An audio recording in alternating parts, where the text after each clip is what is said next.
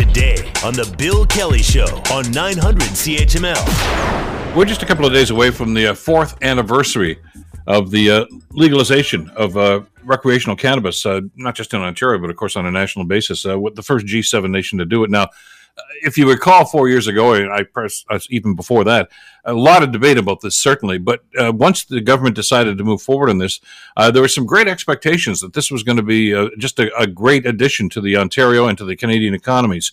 So 4 years in, how's it doing? Well, the Ontario Chamber's done some work on this, and it's interesting to see some of the numbers and maybe some of the suggestions as to how we can actually make things better. The policy paper that we're going to refer to here is from Daniel Safiani, who is the Vice President of Policy with the Ontario Chamber of Commerce, and he joins us on the program to talk about this. Daniel, pleasure to have you back with us. Thanks for the time today. Good morning, Bill. Thanks for having me on. I do feel like it was a little bit criminal of us to cut the Bob Marley jam off just as it was getting going. But I understand we do have actual business to attend to this morning. Well, exactly. And it's something that I think a lot of people, I don't know why, by the way, we were just talking about this with my producer the last time. Anytime we ever talk about cannabis, that brings Bob Marley on all of us, which is kind of cool, I guess.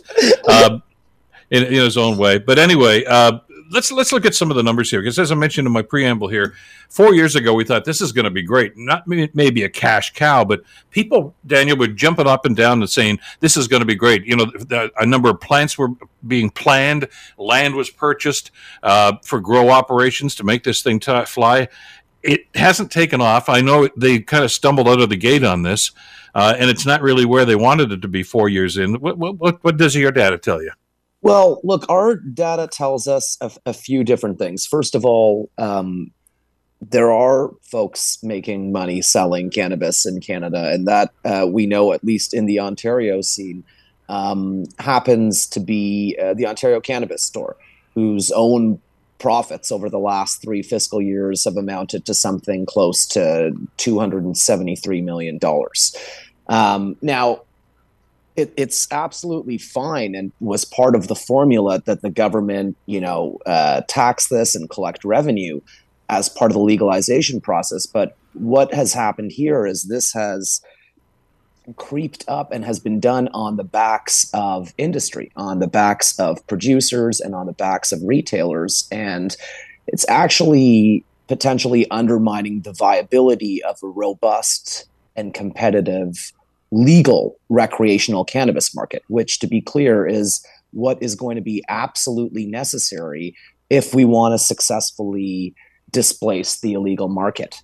And 4 years in, Bill, what we're actually seeing with the illegal market, and some of this could be some of the pains that have been experienced recently with respect to delivery stoppage and some of the turmoil that we're seeing within kind of the retail market.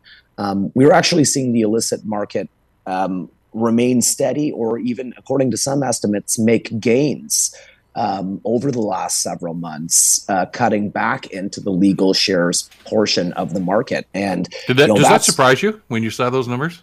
Because that was one of the stated goals. Okay, we're going to make this such an attractive business that the illegal market is just, if not go away, at least reduced significantly, and that hasn't happened.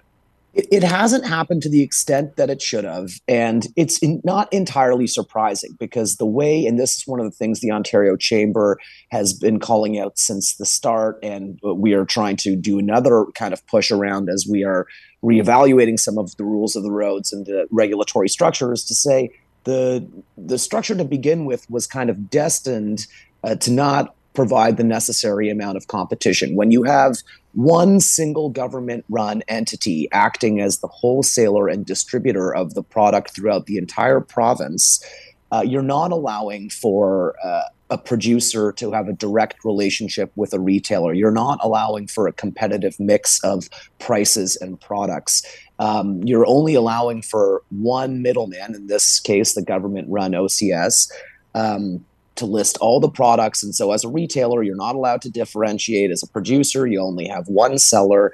And we've seen it work better in other markets when you do allow for a little bit more privatization here, a little bit more liberalization, and more room for the legal sector to compete more effectively against the illegal market. And Bill, just very quickly on this, there have been some positive strides. Over the last 4 years, we have grown the legal footprint on the retail side. We have, through a heavy lobby campaign and advocacy effort, we've obtained e-commerce privileges, allowing retailers to deliver cannabis to their consumers. We had to push so hard for this because previously this was something that just the government wanted to control. The government was saying that no, only the Ontario Cannabis Store can deliver. Why does it make sense for the Ontario Cannabis Store to deliver a gram of weed from their facility in Guelph to a customer in North Timmins? So we were saying, no, retailers exist in North Timmins. They can do that delivery. It's more effective. It's more efficient. It's what the customers are looking for as well. So there have been strides in the positive direction, but unfortunately, some of the all-around regulatory approaches at the federal and provincial level have left the industry kind of on an uphill battle to make further gains where necessary. I've not talked to anybody in the last 4 years, I guess, now since this has been legal, that doesn't want this system to work and doesn't want it to be better. Everybody does, including some government officials I've talked to, including in the ministry. Are they listening to the folks in the industry, Daniel? That said, how can we do this better? How can we make it easier for you guys? Look, I think there is some appetite for reform here, but it has been a slow-moving file. And I think, one of those critical voices is the government's own Auditor General. And this is one thing that we called out in the release put out yesterday, Bill, and it's one worth underscoring quickly to your listeners here. We are approaching the 4-year anniversary of legalization.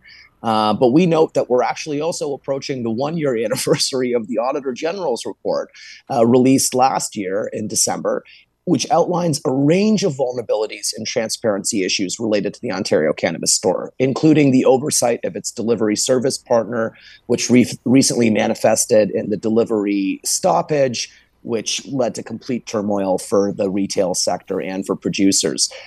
So the government's own Auditor General came up with a series of 16 recommendations, everything from obtaining more transparency around how the government's pricing decisions and markups are determined, how products are listed and delisted, and also importantly, the social responsibility mandate to help displace the illegal market, which the Auditor General also lambasted the Ontario Cannabis Store, saying they had done insufficient progress on that front.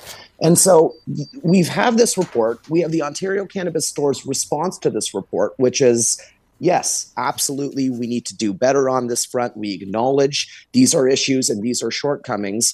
And yet a year later, we find ourselves in a situation in which no progress towards these goals have been made. That's the frustration. That's the frustration, right, I guess, with government interference. We got to break it off here. We're just about out of time.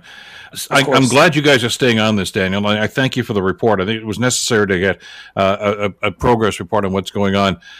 Let's continue to track this and see what's going to happen in the next little while. I guess Bob Marley's going to be the song in your head for the rest of the day. So I apologize for that. But thanks you for this, and have a good weekend. There's worse things to jam out to. Thanks so much. Exactly. Absolutely. Daniel Sampiani, Vice President of Policy for the Ontario Chamber. The Bill Kelly Show, weekdays from 9 to noon on 900 CHML.